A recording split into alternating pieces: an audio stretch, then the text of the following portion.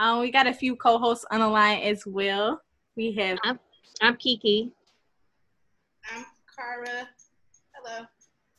Hi. So we should have another guest coming on shortly. Okay.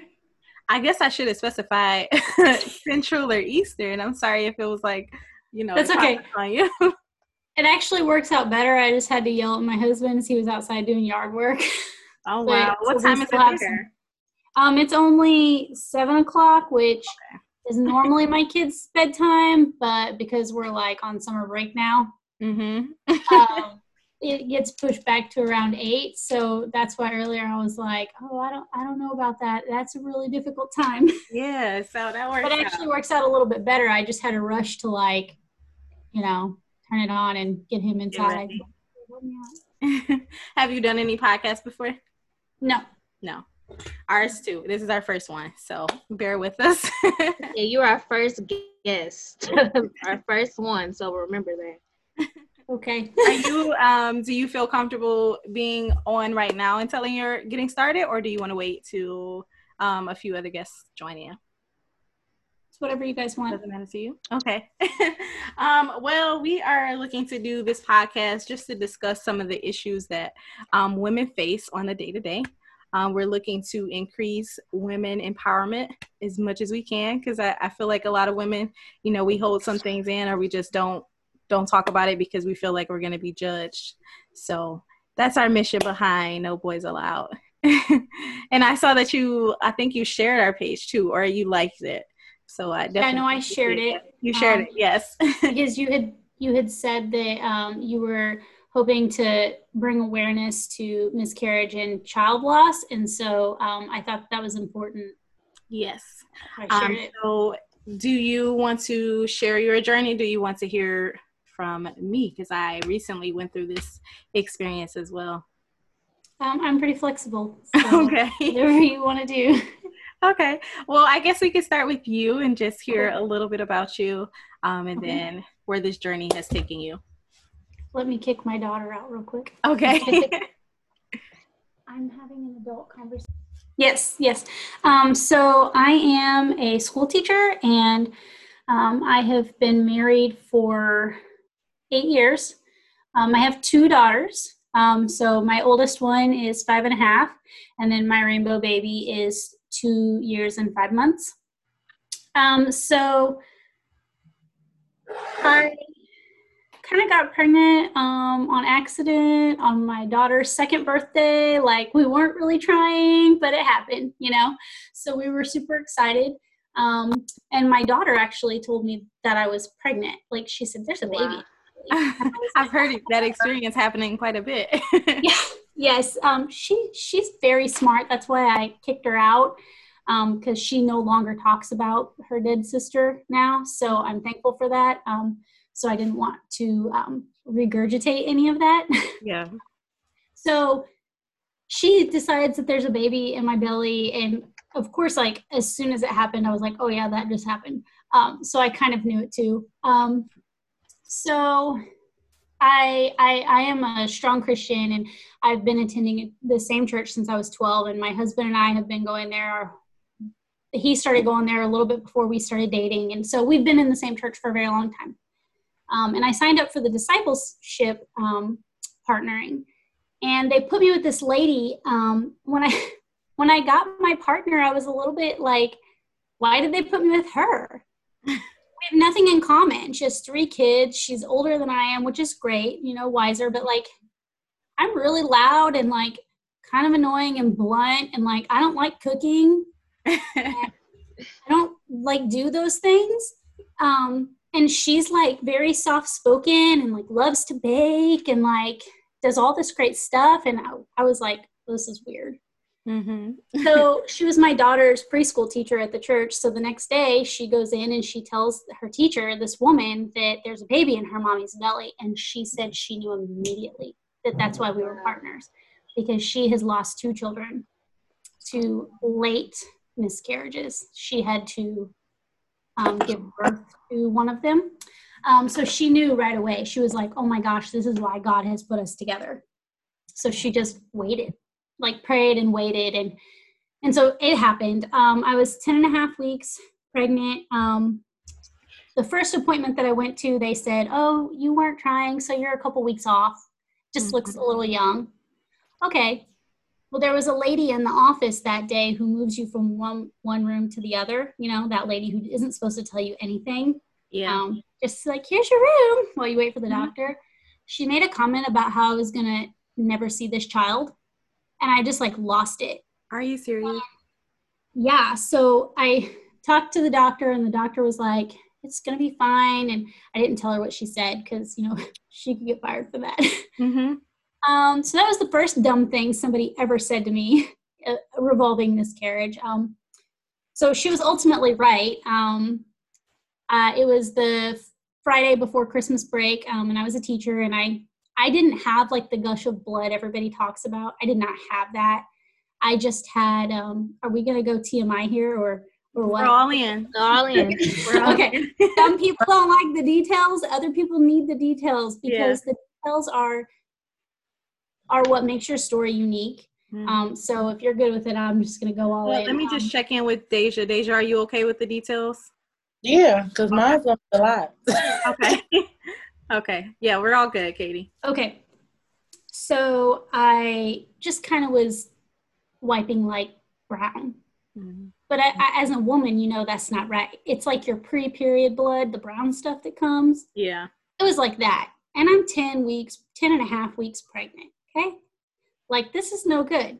So I didn't say anything. I just kind of told a couple teachers in the building, and we went for pedicures after school that day because it was Christmas break. And the next day, I was out to lunch with my mom, and I had been really sick with that baby, like so sick. It was not, I mean, it was crazy.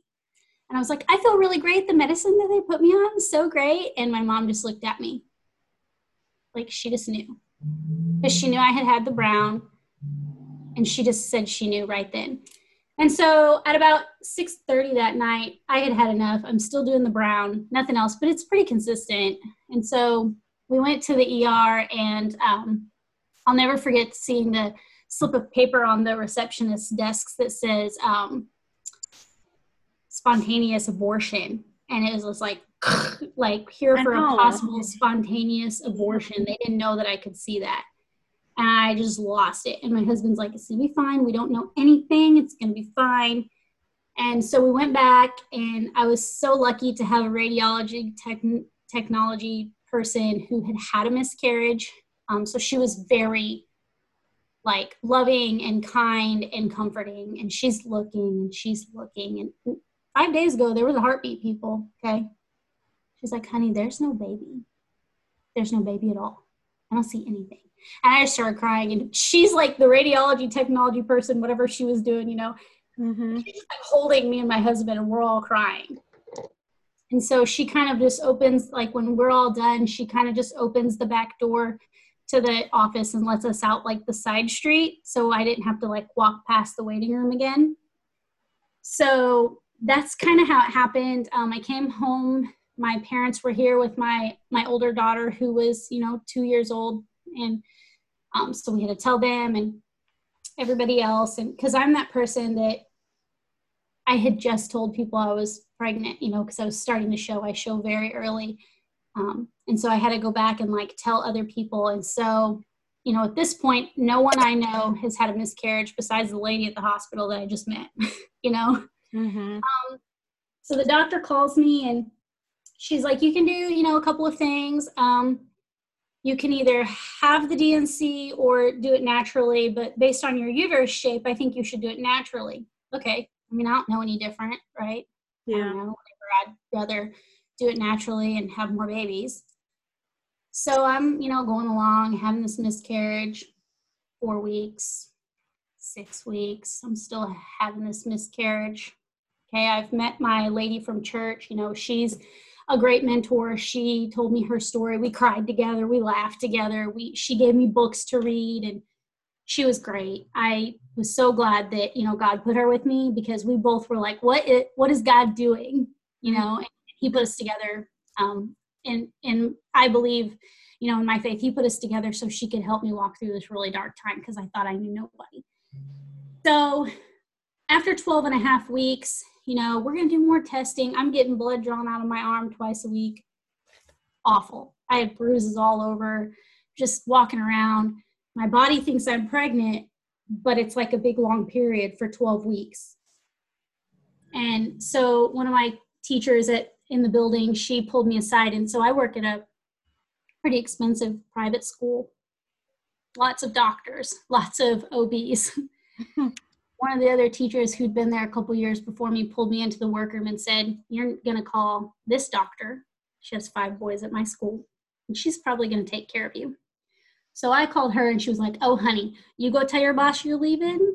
I will see you tomorrow morning at 8 a.m. We need to get this taken care of." Again, like for me and my faith, that was a God thing, that I was working at the school and that she was going to take care of me because I was not her patient. And she was not accepting new patients. She's the busiest doctor in our town. So when she looks on her ultrasound, I also have a softball-sized cyst on my ovary that they don't know what it is, that the other doctor didn't tell me about. Surprise. So not only did I have a D&C within 48 hours, I also had laparoscopy surgery to move what we thought may or may not have been cancer at the time. Oh my gosh. It actually turned out to be benign, but if my body would have continued to miscarry naturally, I would have not been able to have more children. So, you know, she really took care of me and saved me, because if you let your body do that for so long and part of the fetus is still there, you know, it can cause shock and can ultimately kill the woman. Yeah. So I'm very thankful that she stepped in when she did and saved us. So the rest of my story is that, you know, we had to wait for 2 cycles, and then we decided that we would try one more time. And I got pregnant right away again. And that's my rainbow baby. So I'm super thankful that I have a rainbow baby, but it was a long road. I don't know anybody else who's had a 12-week miscarriage. Actually, I know one other person, but we're not very close. Wow. Thank you so much Sorry, for that was sharing your long. story. It's okay. Thank you for sharing. Yeah. Deja, did you say you wanted to go next? If not, I can go. I know a lot of what Katie was saying I kind of experienced too. So I'll go. Mine's not that long, for real. Okay, go ahead. So I was on depot for probably like 6 years before I ended up getting pregnant. I was trying to get off because I finally got with somebody. We moved together. I got engaged. I really wasn't like as family oriented how I am now, because my attention was all on my dude. So I didn't know I was pregnant until I started getting fat, for real. And it happened. But I was still getting on my periods. They were not as often as, how long they usually was, probably like 7 days. So they were like 3 days, and it was like real heavy. So I didn't even think that I was pregnant. But I couldn't eat nothing. I was wanting stuff that I wasn't even, y'all know I don't like sour cream. I was wanting sour cream. I was wanting all type of weird stuff. So I finally took a pregnancy test. I kept taking them. I took like 5 of them. 2 of them came back with a fake line, and then the other 3 said negative. So I was still doing everything as if I wasn't pregnant. So I was trying to wait to find, because you know your first trimester is like a you don't know stage or whatever. So I didn't even know I was pregnant, so I wasn't going to doctor's appointments, but I was taking prenatal vitamins because I was trying to get pregnant. So I ended up finally going to, I couldn't get an appointment, so I ended up going to an abortion clinic, and you know that they give y'all ultrasounds or whatever, and it turned out that I was 12 weeks, but I was looking like I was like 3 months. So I ended up getting a doctor's appointment. I ended up going, and they told me that I was pregnant with twins. My mom, it like runs in my I don't know, like it run in my family, but my mom had it with all her kids, so I had preeclampsia. So my blood pressure was real high. I was having headaches. I couldn't hold nothing down. I was throwing up a lot. And then I was real stressed out like the whole time because I was going through moving situations and me and his relationship wasn't the same. And then next thing I know, I was having really, really, really bad cramps, and I was sitting on the toilet and I felt like I had to push. And then bleeding just kept coming and kept coming and kept coming. And then I went to the emergency room and they told me that I was having a miscarriage, and I was all the way to 26 weeks. So I didn't get to do the miscarriage stuff. I literally had to like have them. Yeah. So it hurt because I went through all of that, and then you're not coming home with no kids. Yeah. So I don't know if I ever want to have any more kids. I don't know if I ever want to go back through that. I don't know if I ever want to do that because it hurt. Not just the physical, not pushing, and not, it's just that you get emotionally attached because your body going through so much and so quick. And then I didn't have family support. I don't know if y'all know if Kiki and Marge is my cousins, but they're my cousins, and they were somewhat through the journey with me. My other cousin was too, but when stuff going on, I kind of keep to myself. But just like you were talking about God and stuff like that, I believe that was a situation that made me open my eyes up to certain stuff and made me appreciate other stuff way more than what I appreciated for. Because how I look at it now, I would be messed up if I would have had a kid by who I had a kid by. I would literally be doing everything by myself, and my life would have had a complete turnaround. Like, I wouldn't even be in a situation or the state of mind that I'm in now. Like, it helped me for the best part. So I don't know. I'm trying to like move on from it, but it still hurts when I see ultrasounds and I still see stuff and everybody's telling me nothing's wrong with me. I'm not pregnant, blood work showing, and nobody got an answer on what happened. So I didn't even find out that I had any of that until the end of it. Wow. Yeah. Thank you for sharing, Deja. You're welcome. Yeah, so you guys talked, I mean, the experiences that you both shared, I feel like it's a very common experience. And again, people who haven't been through it don't really, notice those things. But as you guys were saying your story, I was like nodding my head like, yep, yep, that happened too.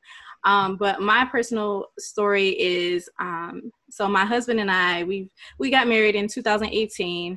We weren't looking to have kids like right away because we're young. We just want to, go out on trips and have fun. So, but of course our parents were always, when are you having kids? When are you having kids? So that conversation was always there. But we kind of just were like, we're young still. We want to enjoy each other. I still had baby fever, I've had that forever. So I would always joke about it. But my husband finally came to me September of last year. And he was like, our parents are getting older. I'm thinking we should try just because, they're getting older and we want them to be around when we do have our kid. So I'm like, what? You like, okay, because our original plan wasn't until after I graduate with my master's degree, which is 2021. So we decided to try, which was October. No, we tried end of September, early October, and in November, I found out that I was pregnant. So it happened instantly. And I was reading, and I didn't know that women struggle to get pregnant that fast. So that was a big thing for me. Like, oh, this happened quickly. And I was kind of with the mindset, oh, pregnancy, it just happens, everybody can have a baby and it can be instant. So I found out I was pregnant. And I'm like, the teacher in me is like an over planner. So I'm already instantly planning everything. Oh, this is going to be my gender reveal, baby shower, the nursery. We need to start ordering stuff. My husband was more like, calm down. Like, we'll get there, we'll get there eventually. So I downloaded apps and everything, and I was like tracking it week by week, and seeing little things. Oh, the heart is starting to develop and the legs are starting to form and things like that. But I would say like the first couple weeks, like the first week, I was like very nauseous. So that's how I instantly knew that I was like pregnant. And besides the fact that I was trying to take a test like every day. But once I found out, I was like, the symptoms were starting to kind of dwindle down. And it was my first pregnancy, so I didn't know what to expect. You know, I didn't know what was too much or what was just right. So I joined a couple groups on Facebook. I spoke with a couple people in those groups, and they were like, it's okay. You know, that happens. Sometimes you don't have symptoms. Sometimes you do. So don't worry. But at the same time, those people in that group like were dropping like, I just had a miscarriage. I'm out, guys. I just had a miscarriage. So it was like starting to freak me out. I'm like, wait, you know, like this is really, it's common. So I started looking it up, and it was like 1 in every 4 women will experience a miscarriage. So I'm thinking there's 15,000 of us in this group. What's 1/4? You know, like, so it was starting to get in my head, but I was trying not to worry about it. My husband was like, just leave the group, you know, because it's too much. I don't want you to be stressing about it. So I unfollowed. I didn't really leave. I just unfollowed it and tried to just go with the flow. But one day when I was teaching, I like started spotting. It was like a brown, I want to say, similar to what Katie was saying, like the brown color. So I'm like, my husband started doing research, and he's like, well, that's common. Maybe it's just implantation bleeding, which is like the process of the egg and the sperm meeting or something. There's more to it, but there was that process, and I was like, okay. So we waited it out. A couple days later, I was still spotting. I had just told his parents, like I want to say the week before Thanksgiving. I had just told his parents, and then that Friday we had went Black Friday shopping, and we were doing a lot of walking, and then that was when the spotting had started, like, to escalate even more. So I feel bad because I'm like, we just told his parents, you know, like, so this is really gonna suck if this is what's happening. And I was like, was I walking too much? Is it that? And I was looking online trying to like research as much as I can, but there wasn't anything that could say this is exactly what happened. So then I was at work. There was a day where it started to bleed even more. And again, it was like a brownish. It got a little bit lighter, but it was still pretty brown. So I ended up going to the doctor. My team was like, just go to be sure. And I'm like, I don't want to call off work. I'm the person who like, I want to be the last one to call off work. And just teaching is hard, trying to get a substitute and somebody to cover you real quick. But I did end up going, and that was like super scary. I was crying. I remember walking into the hospital. I'm like, she's like, what are you here for? And I'm just like, I was like, I think I'm having a miscarriage. It was so hard for me to say. And she's like, calm down. You know, you're freaking yourself out more. But we went back, and the baby was fine. The baby was a couple weeks behind. But the heart rate was fine. And they were like, well, you seem fine right now. You know, the only thing we're concerned is that your weeks are a couple weeks off. But you seem fine. And my husband was like, see, there was nothing to worry about. And in my head, I was like, I still don't know for sure. It still doesn't feel like I'm safe because I can't explain this bleeding. Where is this bleeding coming from? And, you know, he was just trying to be optimistic about it. But then I want to say a couple days later, it was even redder. So then I was trying to get into see a doctor, but all the OBGYNs are like 8 weeks. And I'm like, I was getting frustrated because I would talk to the nurses on site, and they were like, well, what is too much blood? Or what do you mean? How much are you bleeding? I'm like, I don't know how to describe this. I've never been through it. So I don't know what's too much or too little. And it was just frustrating because they wouldn't see me, and they couldn't give me any information. So one of my colleagues, she told me the OBG that she went to, and she was like, you know, they'll get you in. So I called them, and they're like, come right now. You know, they were like, you're bleeding, come right now. So I was able to get off and go there. And that was like, I wasn't expecting them to say that. Like, even though I didn't know what the blood was, I didn't know what was going on, but like, I just didn't expect it. So when I was telling my husband, like, I'm just about to go to the OB and see what's going on, I wasn't like, oh, they're going to tell me this is it, you know? So, cause I would have told him to come too, but I just thought like, just to go. So, I went there, and she was, she took me in, and she was just like, she was just asking me questions. She was trying to keep like a straight face, like they do, you know, because they can't really express anything. But she was saying, how far along are you, and yada yada. And mind you, when I had went to the ER the week before, they were kind of being difficult too. They wouldn't let me see the camera, but I had read that online that they would do that, so I had my husband like record the camera because he was able to see it. So I was able to see the ultrasound then, and I was able to see like the heartbeat and stuff. So when I was watching her do it, I could tell that it wasn't showing up the same. So she was just like, you know, trying it, and she was saying like, this is an area where you will be able to see like if there was a heartbeat. So she was just trying to, you know, keep a straight face, and she was just like, I was like, what, you know, like, what are you saying? And she was like, I don't see anything. So that was a hard time because I didn't have my husband there because I didn't think that that's what she was going to say, but that's what she said. So I talked to the doctor, and the doctor was like very matter of fact. She's like, yeah, you're going to lose the baby, and do you want the DNC or do you want to take the pills? And I'm like, whoa, like, what are you saying? You know, like this, you literally just told me this, and are you sure? Like, are you 100% sure? And she was just so confident in what she was saying. So then, you know, I called my husband at work and told him what happened, and I went back home and just tried to process everything and did all my research, and just like, it happens to so many women on their first pregnancy, and I'm like, you know, why did this happen to me? And you start to question, like, what did I do differently?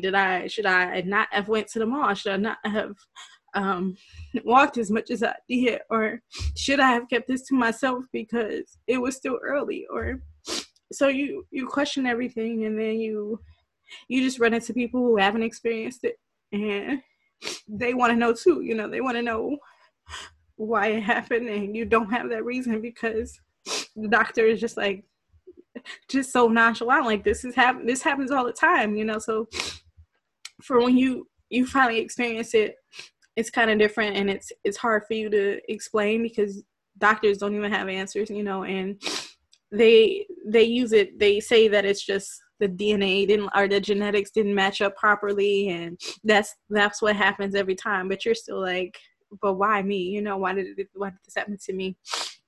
So all of that happened. I had to go through the process where they're like, you can go through it naturally or you can take the pills. But I didn't want to take the pills because I felt like I would be, you know, if in the case that there was still some chance that I would be canceling it myself if I took the medicine. But just like you said, Katie, they did list it as a early abortion or something like that. And I'm like, what are you, like, why is that even a label? And they're like, that's the proper term. It's called pre-abortion or something. But they're like, it's going to happen naturally. So they're, after finding out, okay, I'm going to lose this baby, there's that waiting period where you don't even know when you're going to lose the baby. So some people, it can happen instantly. Some people, it takes weeks for you just to have the baby. So like Deja was saying, I started to feel like I got the cramps the day after I left, because the doctor told me to come back again because I was like, I'm not too sure. Like, I hear you. I hear what you're saying, but I still want to wait and see. So I came back another week and had another ultrasound, and it was the same. So that same day I ended up cramping really bad, and I did get the feeling of I have to push. So I did have to push, and I was like what, this I never heard of this before. But I did have to push, and I was only I don't know why it's coming a blank right now, but I want to say I was 8 weeks, but the baby had stopped growing at 6 weeks.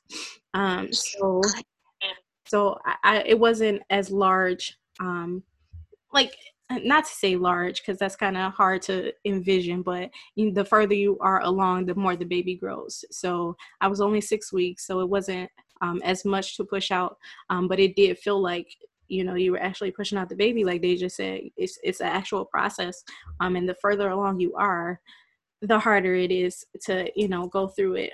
But that's not to say, you know, however far you are along, a miscarriage is a miscarriage, and it's really hard because you make all these plans for the baby prior to, you know, even seeing the baby and just everything I just had planned, and it was all like taken away from me so quickly. So yeah, that's my story. Sorry, I was like crying in between. But Amanda is now joining us. Hi, Amanda. Hi, guys. Hi. I was just sharing my story. We had a few other friends share their story, but we were just going over, you know, the process of what it feels like and the journey that led us there. To losing our children. Yeah. It's definitely rough. I did want to say mine was not miscarriage. I actually had severe preeclampsia. I had like really bad nausea and vomiting, but it wasn't like HG nausea and vomiting, but I was able to kind of get it to subside by about week 17. And then I was taking a blood test to see if my baby would have any abnormalities or anything like that.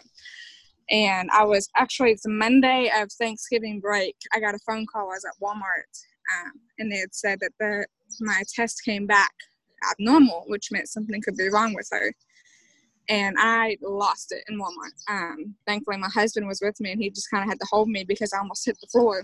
I wasn't expecting a phone call like this. And so, but the thing was we wouldn't be able to go see a doctor about it until December.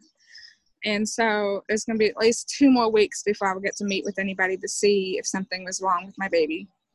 And as you probably could imagine, I was stressed out because I had no idea what was happening. They just knew that the levels were off and that something could be up. And so December finally rolls around, and I go to my appointment, and I'm like coping with the fact that, yes, I could lose my baby. There could be something wrong. They may live for hours on the day that they're born. They may live for days. Well, my baby could be fine. But it really just seemed like something was going to happen, and it wasn't going to be good. We get to the ultrasound, and it was so cool to see the baby. I actually have a picture of her where she was face palming me in the picture. I told her to move her butt because she wouldn't move so we could see her, and she actually face palmed herself. And I thought that was funny. And the lady tells me that there's something that we see something on your placenta, but we can't go any further detail because your baby won't move enough for us to see if there's anything else wrong with her. So come back in January and we'll see what's going on. So I'm like, okay, I'm not going to stress about it if they're not stressing about it. Well, apparently I kept stressing about it. And on December 18th, I went for my appointment, and they put me on bed rest. My blood pressure was very high. I was showing protein in my urine, and they said, you're going to be on a 24-hour urine test, bed rest immediately. Well, it's the last week before Christmas break, so I was freaking out because I need to be with my students. I need to be celebrating Christmas with them, not being in bed. And so I do the 24-hour urine test, and I take it back, and they said, we are transferring you to the state hospital because you're a high-risk pregnancy. You have severe preeclampsia that was brought on extremely fast. We don't know if you're going to make it or if your child is going to make it. And so I'm blubbering because this is my first pregnancy. I don't know what's going to happen. And the state hospital is 2 hours away from family. And so we get in the ambulance, and I'm terrified because I don't know all the possibilities. We might get in an accident. You know, I'm like thinking everything through of what could happen. And we get to labor and delivery at the hospital. And this is basically the first time I've ever had to have a catheter, first hospital visit, first time to have an IV, everything. So I'm nervous. And the lady I had for my nurse, I'll never forget her. She was by far the best nurse I could have had that whole time. She made me feel very comfortable. She knew this was my first time in the hospital. She checked on me often. I even sent her a thank you note after they'd already moved me floors, just because I felt like I needed to say thank you for keeping me safe and keeping my baby safe.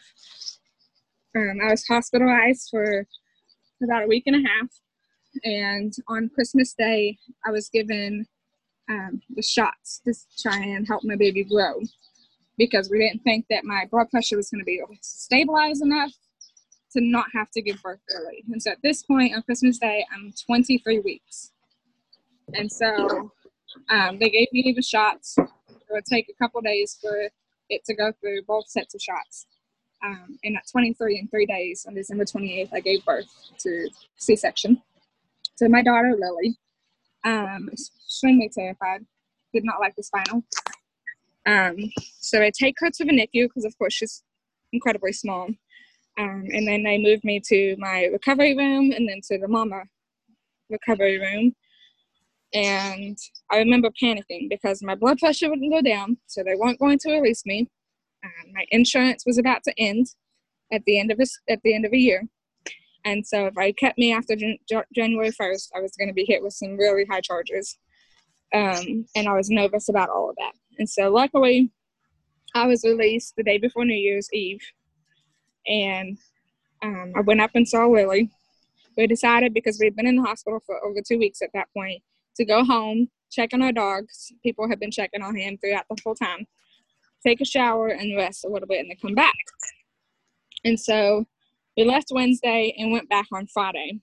And as we're going back, I get a phone call saying, "Are you on your way? We heard you were coming today and we wanted to check to make sure you were still coming."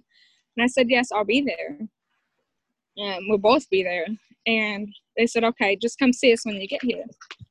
And my husband's like, "Oh, don't worry about it. You know, it's not going to be anything you need to worry about. They just probably want to make sure that we get there safely." And I'm like, "Okay, if he's not worried, I'm not going to worry. I got to stop doing that." And so I get there, and we both get there, and they told us that there were problems with her lungs and with brain bleeding.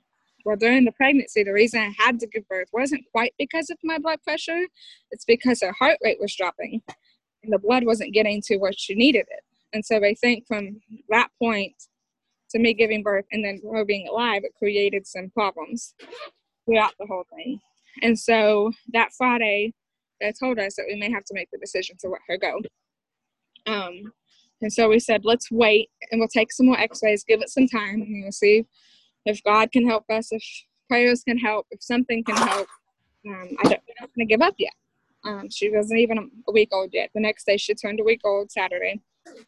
And they said, well, we tried to do what we could do because we're not radiologists. We tried to check x-rays and see how she's doing, and it just seems like it's getting worse. And so we said, well, let's wait till Monday, because then the radiologist can come in, they can do the x-rays, they can see what's going on with her lungs, they can see what's going on with her brain bleed, and then we can know if this is it. And so Monday came around, 9 days after birth. So it came around, and we had a meeting with some other doctors from a different hospital that worked with this hospital. And they told me that the brain bleed was in a very different spot than what it should be with a premature baby. The bleeding was very excessive, and that they did not believe that the brain was going to be able to handle that kind of bleed. And so they truly believed that the best option at this point was to let her go. And I looked at them dead in the eyes and I said, so you swear there's nothing you can do to save her? And they said, no, that it's too much. They can't do surgery. She's too small. She wouldn't handle moving to a different hospital that could handle it. This is it.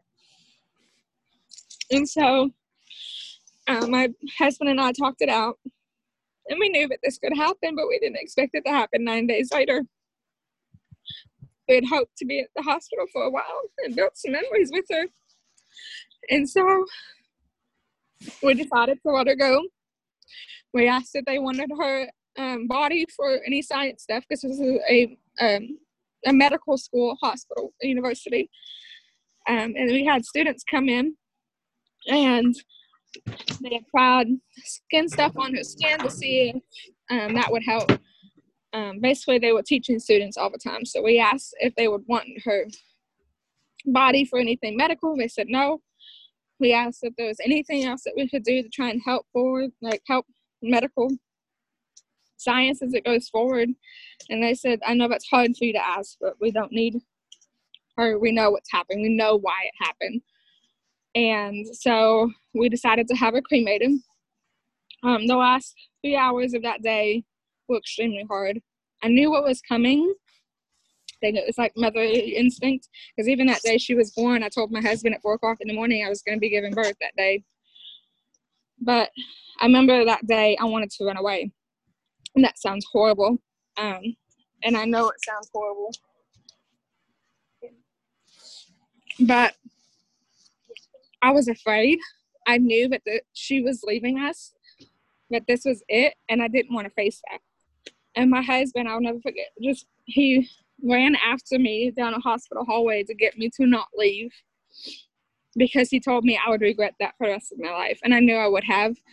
But to have to say goodbye to your baby is not something that anybody should ever have to do. It's not humane. It's not right.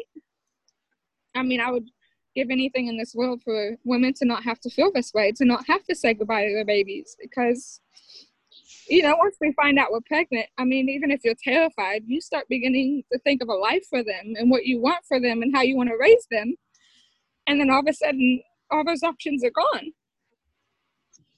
I mean, we had just figured out a name for her.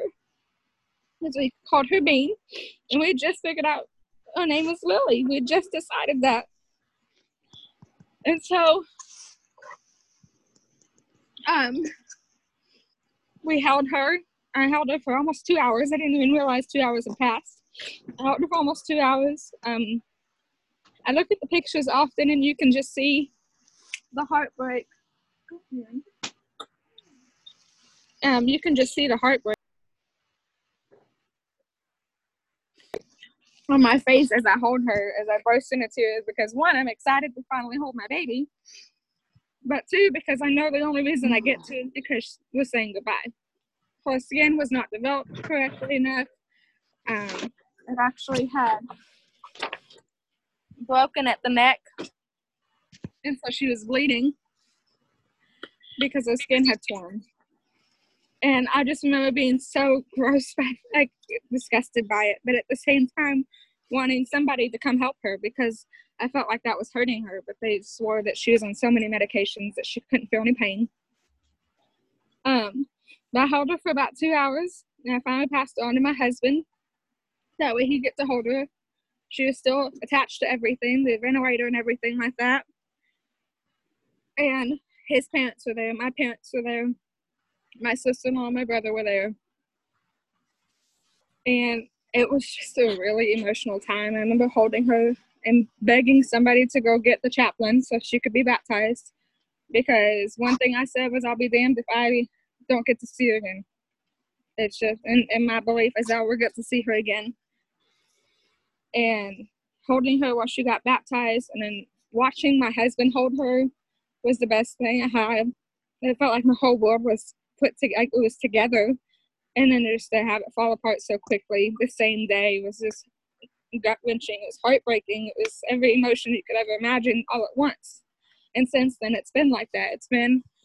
I've had anger, I've had rage, I've had heartbreak, I've had happiness, I've had just about every emotion you could think of on this stupid roller coaster that we have to go through, because I miss my baby. And when we had to go pick up her ashes at the hospital, the same hospital, making that drive was horrible. It was absolutely horrible. 2-hour drive, realizing you're just going to pick up your daughter's ashes. And that was it. And we sat in the car for about 30 minutes before we could gather up enough energy to go get her ashes. And I'll just never forget how much compassion people showed. People reached out to me that I never even talked to. People raised money for us because they thought we'd be in the hospital for a long time. And while all of that was absolutely amazing, I just know nothing will ever make this better. Even if I have another child, I will love that child with everything in me, but I still miss Lily. I still miss everything we would have had together. I miss everything that I had planned for her, all the family that she got to meet through an incubator, but that was it. We never got to see her eyes. Don't know what color hair she would have had. Don't know what she would have grown up to look like. And that is sucks, especially when it seems like everybody around you is pregnant and expecting. I took a almost 8 week leave from work, and the second week I got back, my coworker told me she's pregnant, and that was the hardest thing I had to go through, to sit there, because I was happy for her, of course, but realizing she got pregnant at the same time my baby died was like a knife to my heart, because it was like I was mourning my child and she gets pregnant, you know? I mean, it sounds horrible, but it's like, I told her I love her and I'm so happy for her that she's gonna have a girl. But it's like, I can't pretend that this isn't hard on me. I lost my baby, my only child, and I think about her every day. And I'm really sorry, I'm pouring all this all on you guys. No, you're okay. But it's just, no, child loss is so hard. Baby loss, infant loss, miscarriages, stillborn. It is so hard. And it's going through that experience has brought, you know, the light to me that we don't talk about it, and it happens so often. So I do appreciate you sharing your story, Amanda. I think it's very similar to some of us who've already shared our story. You know, just the whole process it's hard for us to understand. So for those who haven't been through it, I can't even imagine, you know, them trying to process how we're feeling, because you don't know how to prepare for it. You don't feel it until it hits you. And I'm in the same situation where it was my first child. So you never get over that. And then I know, Katie, you're in a situation where you have a daughter. So I know that's just as hard too, because I have a cousin who just lost a child, and she had a child a year ago. So, you know, that's hard to process too, you know, just having it and then not being able to have again. So I think it's really great that you guys were able to share your stories with us. The more we talk about it, I think the more, you know, women will start to understand, and not just women, but guys too, just all the things that we have to go through. I know Candace is on the line. Candace, if you wanted to share your story, are you okay with doing so? I know this has been hard to hear. Can you hear me? Yes. Okay, yes. I'll share it. Y'all got me all sad. I'm crying. Like, girl, I know.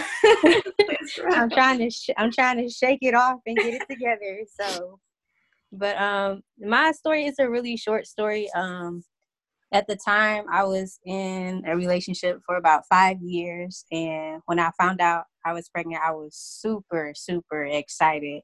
You know, although it wasn't the way that I planned it, because I always said, you know what, I want to be married first, you know, do it the right way. But things happen. Mm-hmm. But we were both excited about it, and I was having all the cravings. I was eating fried chicken, you know. It was crazy, but it was like, I was so happy, and it was just a wonderful feeling. But then it was like, after a while, I noticed that I wasn't having any cravings. I wasn't eating as much as I was. And then all of a sudden I started to have little cramps and spotting. So I called my doctor, and he said that was normal. So I'm like, okay, just breathe, Candace. It's okay. Just, you know, just rest. But then the cramps got even worse. And I'm like, okay, no, I know that's not supposed to be happening. So I went to emergency. And then the next thing you know, they checked me out, and they was like, yes, you're having a miscarriage. And when I tell you, my heart fell in my stomach, it was just like the worst day of my life. The pain, like I could not move. Like, it was just a horrible experience. My body felt different after. Like, I didn't feel secure in myself. Like, it was just the worst feeling ever. Mm-hmm. Like, and I'm sorry, y'all. It's okay. No, it's okay. We understand completely. I know you talked about going to the hospital as well. Did they allow you to see the camera, like when they were doing the ultrasound at all? No, they didn't even allow me to see it. He literally just like went in, and then that was it. And I feel like through that process, like I don't know. I'm sure there's a ton of doctors, you know, who want to help as much as possible. But to me, that was like part of the hardest thing, like how they were just like, it was just nothing to them, you know, like, oh, this just happened. So when I went, they were like, oh, we can't show you the ultrasound because we're not your OBGYN. And then when I try to reach out to the OBGYN, you have to wait 8 weeks because, you know, it's still early. And it was just, to me, that was just like a hard thing to process too. It made you feel more alone. Right. Yeah. Just the whole experience, like, for any woman. And then sometimes, you know, well, the guy that I was with then, like, he was heartbroken, but I don't feel like he felt it as much as I felt it, you know? So I did feel alone and by myself. I'm like, wow, like, that was supposed to be my first child. Like, we were supposed to be happy, you know? So it was just sad. And I've learned that too, like, the guys, you know, they just all handle it differently. And I feel like, I feel like in my situation, I was fortunate because my husband, like, he was, you know, he wanted to be a part of it. But I know there's so many men who treat their significant other differently after, or they just don't process it at all. And it's just like, it could be a very lonely time. Yes, it can. That's my story, y'all. Thank you for sharing. Thank you guys for being to make the situation longer. It's brave more enough. You think about it more, like, even stuff that you shouldn't even be thinking about. It make you feel like you the one who did it when you don't. Like, we did this together, now I'm doing it all by myself. Like, my situation was everything by myself. Yeah, we have to, as women, we have to handle a lot of things, you know, by ourselves. And that's the unfortunate situation because it happens to our body. So I don't know. I guess they disconnect in that sense. I think that's what it is. Your body, your problem. It's baby. Yeah. So, yeah. But we just wanted to ask you guys if you wouldn't mind answering a few questions that we have, because I've been through it, but my co-hosts Kiki and Kyra, they just have some questions looking for from a woman who haven't been through it from their perspective. So would you guys be okay with answering a couple questions? Yeah, that's cool. I'm just gonna keep you on my phone because I ain't got my seatbelt on and I'm in the car. Okay. So I guess I will start off with just one of the things I noticed. I kind of mentioned it when I was sharing my story. Is just the questions. You know, like, to me, I would say there's certain questions that you shouldn't ask a person who's just went through this. And to me, the first thing is just why. You know, why did this happen to you? And I feel like that was the hardest thing that people asked me. And I was like, I don't know. The doctor don't even know, you know, so don't ask me why this happened. I don't know. So would you ladies say that there are any other questions that you feel just you would like people not to ask you? I don't mind nobody asking me questions, but a lot of questions I can't answer because when I'm hurt, I'm very dismissive. And I was very dismissive out of the whole thing because I didn't want to know some of the answers because I felt like it would make me more depressed than what I was. I was very dismissive. I didn't want to see anything. I didn't want to do nothing. I just wanted to get out of the situation. I wanted to get out of the room. I wanted to get out the hospital. I didn't want to be in a situation no more. Yeah, understand. I was very dismissive, and I know Kirsten and Margarita, y'all know that I'm very dismissive. Like, when I shut down, I shut down. So when I leave that situation, I leave it where it's at. I mean, like, Mother's Day was a very hard time for me. Like, very hard. Like, I didn't want to get out the bed. I didn't want to do nothing. I think I was, like, making myself more depressed because I kept on going back and reminiscing and wondering what will I do if I ever get back in a situation. So just hearing all of y'all's situations, I know in the beginning,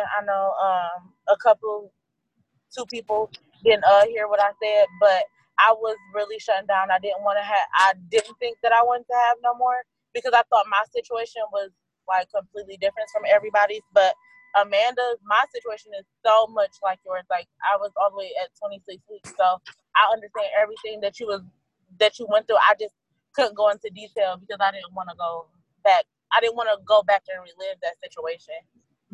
It's understandable. Well, thank you for sharing that. Does anybody else have any questions that you wouldn't want people to ask you? I just think, and this is hard for even me, right? You know, you're friends with people and they, you know, when are you going to have babies? And everybody does that. And my aunt and uncle, they had a child who was about 10 years older than me, and she was born at 23 weeks, and they could hold her in the palm of her hand. And having a child born early like Amanda and Deja did is in the world's eyes is a little bit different, and it is different than having a miscarriage like I had. And so my aunt and uncle, they had that happen to them, and she passed away the next day. So my family never asked that question, when are you going to have kids? Because it was already a sore subject with our family. And I just think that is the most hurtful, when you don't know people well enough and you ask them that. Because I have two best friends who dealt with infertility for years. The worst thing I ever had to do was tell one of my best friends since I was 9 that I was pregnant with my oldest daughter when she'd been trying for 2 years. That was terrible. So I really try not to be like, oh, when are you going to have babies? And I cringe when people say that. And I catch myself wanting to ask people that. And I'm like, you idiot, you've been through this. Like, don't ask people that. And it's funny that you mention it, because I feel like after you go through it, you're kind of like more like it's on your conscience more. And like, even, when I see posts of babies, and I'm just like, I want that. And I wish I could, have those pictures to post. But then I'm like, well, what about when I do get pregnant? Will I not want to post because I don't want to, share it? So it's a hard time. I think that's mine. Like, I feel like people shouldn't question people's situations, like saying, because a lot of people are secretive, like me. Mm-hmm. A lot of people try to like pick stories and then add stuff and take stuff out. And I think that's what makes people like hide their whole pregnancy the whole time, because it's like, you're not my doctor. I'm not getting ready to explain to you why this happened. Mm-hmm. Is there any other questions you guys feel like could trigger you? No. I do have something to say. I remember it wasn't really a question asked, but I remember going out to breakfast, and it was on Mother's Day, and the restaurant, they was handing out roses, to all the mothers. And he just handed me a rose and said, "Happy Mother's Day," like the waiter. And I had to run out the restaurant. Like, I just broke down. I couldn't take it. It was the worst day again. And see that, and that's another thing where it's like people, they have these good intentions and they don't realize, like my brother made a post on Mother's Day, like with pictures of my family members who were mothers. And before I looked at who was tagged in it, I was like, oh, he probably didn't tag me because I didn't actually have my baby. But then I looked at it, and then I was tagged, and I was like, but now I'm even more hurt because I don't have the baby. So it's just like, they have such good intentions. It just, once you go through it, it's anything. And then it's like, when don't nobody say nothing, it's like, dang, so my situation not for real. So like, everybody don't pay attention that I did go through it. Right. Why did this? Like, how it bothered her that she got it, it would have bothered me that I didn't get it. Mm-hmm. Yeah. So like, my feelings would have been hurt. It bothered me that people didn't know what to do, so they just didn't say anything. They danced around it. Like, I had my miscarriage on December 17th was the day that they told me that there was no baby anymore. So Christmas was right here, and everyone's just acting like everything's fine except for my grandma. But and I'm like, okay, my cousin, she's more like my sister, and we're really good friends, and she literally didn't say anything about it. And like, after my second daughter was born, I finally just said something to her, and I was like, why didn't you ever say anything? Like, are you kidding me? You never said a word. You didn't say anything. And she was like, I didn't know what to say. Yeah. Anything would have been better than nothing. Like, I guess that's really a lead to the next question I have to ask. But before I ask it, Amanda, did you have anything that you wouldn't want anybody to ask you? Probably, when are you gonna try again? Is definitely a big one. I still have flashbacks and dreams. My sister-in-law suffered from HG, and they just posted a movie about what is HG. And one of the ladies in the video had an IV on her arm, which is, I tried really hard not to freak out over it. And so any mention of hospitals or IVs or surgery or anything like that freaks me out. you guys were talking for a second about how somebody mentioned, Happy Mother's Day to you, and you kind of like it hit you in that spot, and I understand. And it's kind of funny because I guess there's a bereaved Mother's Day, which is the Sunday before Mother's Day, and then there's Mother's Day. And actually, I found out that Mother's Day was created for those who had lost their babies, but it was turned around throughout the years, and it's changed to mothers who have their babies or have had babies, is how I see it, honestly. And I wanted to be recognized because what I went through was traumatic. I had a baby. She was alive in my stomach. She was, thankfully for me, was alive outside of my stomach. But I think if you even had a miscarriage or stillbirth or anything like that, you are a mom, and that's my true belief. And so I wanted to be recognized, and I wanted people to realize that she is still such a huge part of my life, and that I want to keep her memory alive. But then there's also times where it's like, but I only want that when I want it. Like if you mention it and I'm not feeling it that day, I might just cry or like scream at you because I'm not wanting a recognition right now, if that makes sense. And so it's almost like you are, I don't know, like mood swings up and down about different things. And some things will hit harder than others. And just the mention of pregnancy or an ultrasound or hearing a baby's heartbeat for me is very traumatic. I tense up really bad, and I try really hard not to cry. And so just different things of my pregnancy. I chewed on Tums the whole time. That was the only thing that could help settle my stomach. And so the other day I had really bad acid reflux, and the only thing that could settle it was Tums. And so I had one, and it was like the most intense flashback ever because I chewed on those things like it was candy when I was pregnant. And to have that same taste that I tasted for weeks upon weeks upon weeks was just, it was intense. It really was. And I know I kind of got off topic with what I don't want to be asked, but it's like all these things together really show you that what you go through is traumatic. Yeah. I mean, it is absolutely traumatic. You don't plan for to lose your baby. Nobody plans to lose their baby like that. And so, you kind of, when you brought up the Tums, that kind of reminded me of prenatal vitamins. So I was taking those, every day. And then after we lost the baby, we immediately wanted to try again. And I'm just like, I don't want to take these stupid pills because it's a constant reminder, of yes. I already told my husband I'm going to have to find different prenatals if we try again because the ones I had didn't sit well anyways. And so when I did have them, I was puking them up. And so, of course, that doesn't taste good coming so up. I'm big. like, we try again. I know. Right. They're ridiculously large. You can take Fred Flintstones with iron, and it works just the same. The kid Flintstone vitamins. Those bring back memories, too. Not the purple. That's what I was told. So I took those for a while because with my third pregnancy, with my second living daughter, I couldn't keep things down, but I was so afraid to take Diclegis again because we don't know why I lost my baby. I wouldn't take anything for the nausea, so I just dealt with it and just, kind of I tried to pretend like I wasn't pregnant, but yet I was happy to know that I had nausea.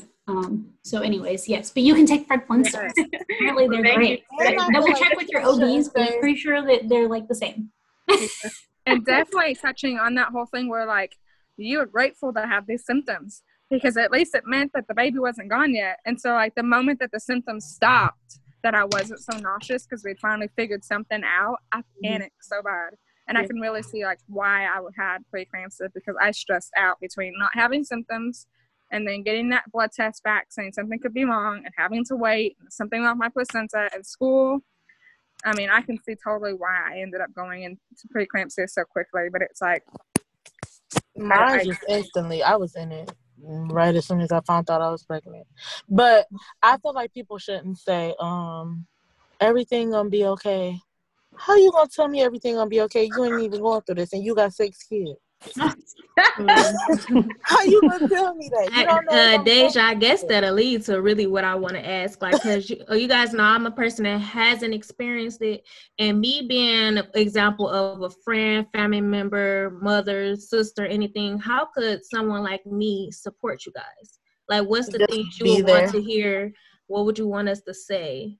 Stuff like that.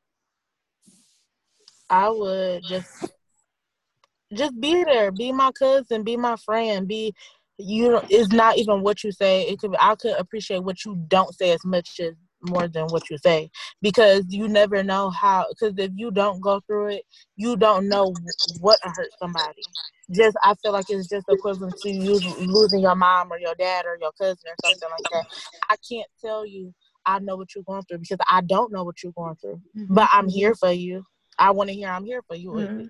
I got Yeah, you. and that'd be the reason why a lot of us would be hesitant, just because we wouldn't want to say the wrong thing to hurt somebody we love. Like, we wouldn't want you guys to, we won't want to say that something that would trigger anything. So that's why even on Mother's Day, like with Deli and Deja, like they're my cousins, and I still text them Happy Mother's Day. I told them they're both mothers to angels, and I was hesitant the whole day to send it. But like, I still end up sending it. I'm like, I'm about to do it because I want them to feel special still That on this made day. me cry so bad, Kirsten, and I was so happy that you sent that. Like, I swear I wanted to come over your house and give you a hug with all this quarantine and stuff. I couldn't even do it, but I was crying, and I was looking at our pictures and my baby pictures, and it just made me feel so good because you was the first person and the only person that told me. Well, Margarita too. Y'all was the only two that told me that, and I appreciate that so much. Like, that made I was down the whole day, and then I got up. I got to cooking, turn music on, had me some wine. I was just feeling so much better. And I think kind of what Katie mentioned about her sister, I think just constantly checking in, it's like, it's not a one-time thing. It wasn't, you're sad and then you're just over it, because just like Deja was saying, Mother's Day, like, I didn't expect that to hit me, and then it did, like I was like, okay, I guess I'm fine now. I'm smiling. I'm feeling okay. I can talk about it, and then boom, it felt like it had just happened again. I'm like, oh my God, I lost my baby. And so I think just constantly checking in and saying, are you okay? Not even if you don't want to say, are you okay about the baby? Just, are you okay? Just the general, are you okay? Yeah. Mm-hmm. But I will say the only thing that I regret out of the situation is being dismissive, because there was so many people who, all I had was ultrasounds to look at. It's so many people that have other stuff to look back on. I didn't have nothing because, like I said, y'all, I was so dismissive. I didn't want to see, like, if I could do anything different, I would have wanted to be there. I would have wanted to have that experience that she had with holding her baby, or being able to look, or anything. I was just so dismissive because I have a friend that stays in Atlanta, and she went through the same thing, and her situation was so bad. She was nowhere near as far as I was, and she killed herself behind it. Like, she was so depressed. Like, she lost her mom, she lost her dad, her grandparents, and that was like her happy. Like, that she did that because she felt like now she got somebody who won't leave here before her, hopefully. That was her closure. And then when it's like everything keep getting took from you, doing everything right, and this just keep happening, you don't have no answers. You don't know what's the reason or why it happened or nothing like that. So she ended up killing herself behind that, because it's like everybody else going, like, what am I here for? But it wasn't nothing that I could tell her because she already had her mind made up. Right. Yeah. It definitely affects women differently. Each woman, some women are okay and they can move on and be ready for the next thing, and that's okay, and then there's women who aren't okay, and it's going to affect them for the rest of their life, and that's okay too. So I think just knowing that it's not a set way, because I think that's what we look for sometimes. Oh, do they look sad? Oh, do they look like a victim? And I think we shouldn't do that, because everybody just grieves in their own way. And I think this situation pushed me away, because Kirsten and Mark, the conversation that we had on the phone, like, why won't I get in a relationship? Or why do I be so dismissive to people who deserve that chance? Mm-hmm. Everything is so temporary. Like, you don't understand or appreciate it until something is gone. Like, you appreciate all the little stuff when you don't have it no more. So I think I'm just trying to protect myself from never having to go through it again when I have to understand that it might happen again. Yeah, and that's the And scary part too. I know there's tons of women, who go this is a one-time thing and they have a baby, but then there's others who go through it again and again and again. It's definitely scary, and it's definitely, people who are dismissive, Deja. So don't feel like, you were the only one who responded that way, because there's tons of women who do the same thing. And I got another question. Was anybody on like birth control before they got pregnant? I was on birth control prior to, and then I had came off September, the whole month of September, and then I tried the first in October, and then boom. So I constantly go back like it wasn't even like 3 months. Like I got pregnant like right away. Right after But you like I didn't have no periods while I was on Depo, and I was on it for years. I didn't have no periods, and then I started getting periods, and that's when I was pregnant. Mm. But I hear a lot of people that say the first time they get pregnant from being on a form of birth control, they lose them. Like 80% of people that I've asked. And my first daughter was conceived a month and a half after getting off birth control for several years.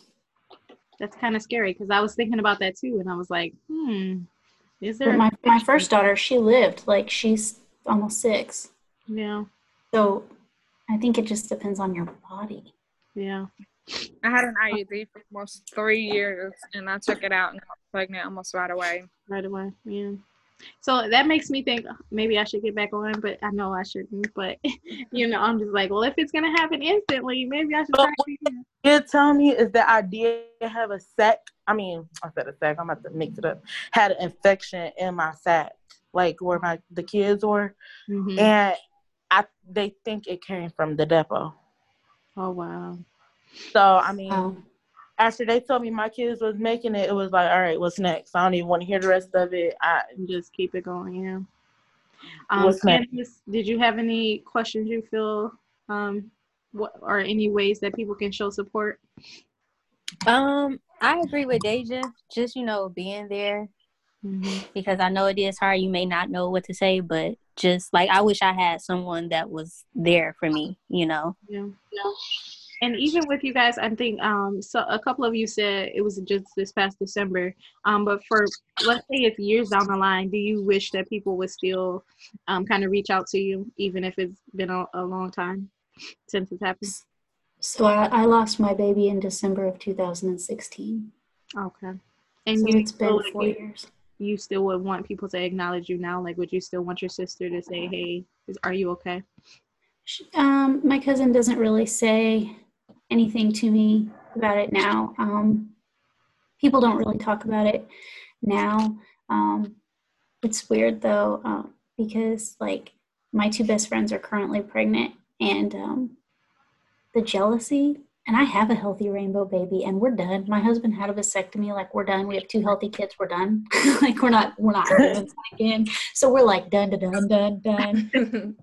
But like the jealousy that I find just like ripping through my body, and like I'm not trying to have any more babies. Like that ship has sailed. You just always have like baby fever when you see somebody else having a baby. Yes. And even though like I know I'm done, I'm still like, I lost my baby, inside, and I'm like, whoa, where'd that come from? Like I'm done. I think it's almost jealousy that for me it's those that have an easy pregnancy. Yeah. Because mine wasn't easy, and so to see something miserable the whole like a breeze sucks. Yeah, mine was miserable the whole time. I hated it. Yeah, I think that's why it's great that we even doing this video. Just hearing the different stories is bringing awareness to a lot of people that experience situations differently, or people that haven't went through it all. Like I love this right now. One thing for me would be that's help with coping with this with my family is they do bring her up. So her name was Lily, and so we find oftentimes a lot of the lily flowers, and so that's kind of a way of memorializing her, and we do that often, and it brings a lot of joy to me because I know that they still think about her. But I mean, we planned for her. My husband and I knew we were going to try and get pregnant in July, and hopefully I'd give birth towards the end of the school year. Like this was planned because I wanted a baby. I wanted to start my family with my husband. And I think I was just going to add on to what you were saying, just having family kind of constantly like check in on you and just remember, with you not even knowing what ways you want them to support you. Like when I first went through it, and just I told my brother, and he kind of told many people that I wasn't expecting him to tell, but I was happy at the end of the day when he did tell them, because they all, they came to me and they surrounded me, and we love you, and just knowing that they were there, and I didn't know that I needed that at the time. So just, finding some way to remember that there was a child there. And my husband personally, he got me like this, I called the baby a nugget when I first found out. So he got me like this nugget after, and I'm just like, I can't, go without it. So definitely. Yeah, and not being fake about it. That was the big thing. Like, not acting like nothing was wrong. Like, they still joke with me like they used to. We still do things together. And it's almost like continuing on with life, but they're still remembering her. When we see a cardinal, because we believe cardinals are loved ones from heaven visiting us, which is my way of coping with things. And so when we see a cardinal, we tell each other. When we see lilies, we tell each other. I mean, just today, I got a calla lily rain thermometer holder thing, whatever, rain gauge. And so I put that out in my yard. I mean, there's multiple things. My nieces are very, very attached. And so I got them on Etsy, a calla lily necklace. And my youngest niece, she just turned 7 today. Today's her birthday. And she's not taken that thing off since the day I got it for her almost 2-3 months ago, I think. And then almost every day I wear this necklace. That's my baby's footprint. And it has lashes in it. And so this is something that I have not really parted with. And so for my family to, want to buy Lily things and want to talk about her, and sometimes we'll joke about her teasing us from heaven, or sending, like, a couple of times I was having really rough days at work, and I had already used all my time, so I wasn't going to be able to take off unless I paid for it, and it snowed. There was no snow in the forecast, but it snowed. And so I was like, thanks, Lily. I appreciate it. I needed a moment at home. And so, but just my friends, they've mentioned it, that they're sorry that I lost my baby, that they wish it could have turned out differently, like we all do. And then I just kept going, and they mentioned her, and for me, that's the best thing. But I also know that it's very different for each person. I mean, some people don't want it to be mentioned at all. Yeah. They don't want this to be brought up ever again. It never happened. It's whatever. And so I feel like you really have to know the person that you're talking to, that you're friends with. Yeah. I guess that leads to my question is, how did you get to the point where you were okay with talking about it? Oh, goodness. I knew it was going to happen. Like I said, I knew that she was not going to make it. Everybody else was really optimistic, which sounds horrible that I wasn't, but I just kind of had this motherly feeling that it wasn't going to work out. And so, but I knew that Lily would not want me to let this beat me down. Like, if she could have changed it, she would have changed it. She would have kept fighting the way that she did. But I knew that she would not want this to hold me down. And there's been several times I've had bouts of depression. It's been a few times where I've considered suicide, because it's hard having to live with this pain, this ache in your heart every day, and then it hits you out of nowhere. But it's like, I know that there's something better coming. I know I'll get to see her again. And so I know, as my job as a mom right now, until I have another child or I'm gone from this earth, is to keep her memory alive, because she deserved that. She was alive in my belly. As soon as she became a fetus, she's alive. She deserves to have her memory alive. And that's just my feelings on that. And so it took everything in me to be able to talk about this. But I feel like if I don't, because once everything happened to me, I realized how taboo this is, and how nobody talks about infant death. Nobody talks about miscarriage. People I didn't even know came forward saying, oh, I lost my child. I'm thinking, when were you pregnant? When did you lose your child? Like, why didn't you come out? I could have done something, but then on the other side, I wasn't pregnant at that time. So what would I have said? Yeah. And so it's just, I was shocked, because these people came forward saying, I lost a baby. I know what that feels like. It's hard. And it's like, well, why didn't you say anything? Well, society doesn't want us to talk about it. That's not something we talk about. It's like, why? You went through that process. you had a baby. Why not talk about them? And I think because it's just it comes off as an ugly topic, I would say, and we just want to see the good. We want to see rainbows and sunshine all the time, and we have to know, that sometimes it's not going to be those good things that we're looking for. But I think for me personally, the teacher in me just wants to teach other women, and that's what's allowing me to be able to speak about it, is because I need people to know that it's okay if you go through it. And it's a good chance that it could happen, and you're eventually going to be okay. You're going to have women to support you and who've been through it, and that can, guide you on the right direction. I talk about it because I felt so alone until people started coming out of the woodwork to say, I've been there too.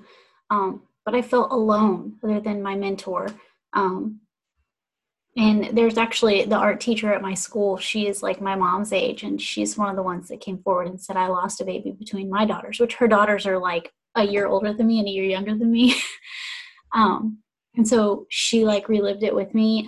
And so we're actually really good friends, but I talk about it because I want other people to know that it's not your fault. Mm-hmm. And hold on, my daughter is naked and wants to say goodnight. Hold on. I agree. It's not your fault. I mean, there's nothing that we can do. I hate that. There's nothing that we could do to stop a miscarriage. Mm-hmm. I mean, we can tiptoe the line the whole time, and it could still happen. Yeah, the preeclampsia could still happen. The stillbirth could still happen. There's nothing that we could do to stop it. And I hate that we carry that guilt, that mom guilt. And it hit me in the early stages, because I felt like, what if I had held her in better? Like, what if I'd held her in longer? 23 and 3, that's early. What if I could have just gone to sleep instead of my blood pressure raising? And then I realized one morning I was getting ready to go clean out my classroom because this whole pandemic thing. And it hit me that I did everything I could. I hate shots. I hate hospitals. I hate all of that. And I went through all of that for a week and a half, about 2 weeks of nonstop pricking and hospital visits at all hours of the morning and afternoon, and blood pressure checks every 2 to 4 hours and blood tests every 2 to 4 hours. And it was like, this is not what I want for my life. And I realized I did everything I could. I really did. And I think that's why it's hard to hear people question, why did it happen? Because we've already beat ourselves up a million times trying to figure out why and what we easily a million times. Candace, did you have anything else you wanted to share? No. No? Okay. No. Well, we appreciate you guys just coming on and sharing your story. It took a lot of courage. To share your story. Yeah, guys, it takes a huge amount of strength to share what you guys have shared today. And we really appreciate you guys for bringing awareness to other women. Mm-hmm. Yeah. I share one more thing. Yeah. I don't know if you've ever read this book. Empty Arms. Empty Arms? Never heard of it. No. Okay. She's an amazing author. It has a little bit of a Christian tint to it, but not overwhelming. A coworker of mine who's never been through a miscarriage or child loss gave it to me. This woman has been through very similar to yours. She had to push out a baby, but actually the baby was already gone at around like 25 weeks. But she covers tubules, miscarriage, stillbirths, children that die right after, and it goes through. I mean, it's once I was done being angry and I was ready to see what was out there to cope with this, I opened this book up 6 months later. Mm-hmm. And it's amazing. Can you hold that book up again?